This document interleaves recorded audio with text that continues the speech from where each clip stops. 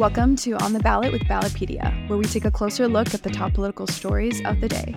Ballotpedia connects people to politics by providing neutral, nonpartisan, and reliable information on our government, how it works, and where it's headed. I'm Victoria Rose, and thanks for being with us. Today, I'm joined by Ballotpedia staff writer Joel Williams to take a quick look at the upcoming Republican primaries for Texas's House of Representatives, which will be the most competitive in over a decade. Joel, thanks for coming on the show. Thanks for having me. Excited to get into some elections this year.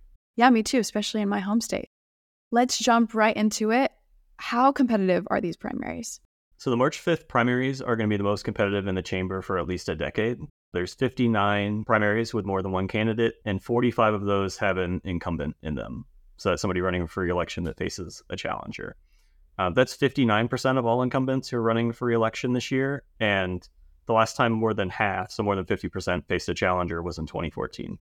So how does that compare to how competitive state House Republican races have been in Texas in the past? Yeah, so in the past 5 election cycles, on average, there were 25 Republican incumbents who faced primary challengers. So that's about 35%. So the number this year is about double that. And then as it compares nationally, we've seen for both parties about 22% of incumbents that run for re-election every year face primary challengers. So this Texas number this year is almost triple that. Wow. This year's above average number of competitive primaries involving incumbents are taking place against the backdrop of 2 2023 votes that divided the House GOP caucus, one being the impeachment vote of Republican Attorney General Ken Paxton back in May 2023. How's that factoring in, Joel? Yeah, so the Texas House voted 121-23 to impeach Paxton. And in that vote, you had 61 Democrats and then 60 Republicans voting to impeach him. And Paxton was eventually acquitted on all counts by the state Senate. But then Paxton started endorsing a bunch of challengers to these incumbents. So he's endorsed 19 total challengers to incumbents who voted to impeach him. And then he's also endorsed 3 other Republican incumbents who voted against the impeachment. The other political backdrop has to do with how Republican caucus split over removing a provision for school vouchers from House Bill 1, which is an education funding bill. The vote removing the provision passed 84-63, with 21 Republicans joining 63 Democrats to remove it. Republican Governor Greg Abbott, who supported the school voucher program, said he would oppose legislators who voted to remove it.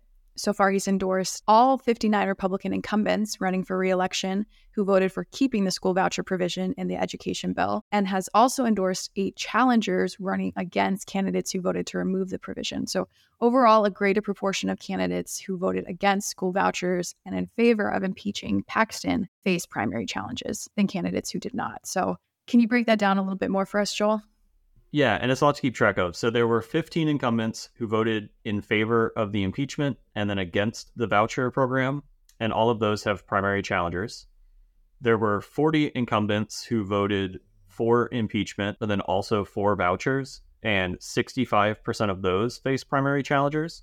And then 17 legislators voted for the vouchers and against impeachment, so that's with Paxton and with Abbott, and only 2 of them face challengers.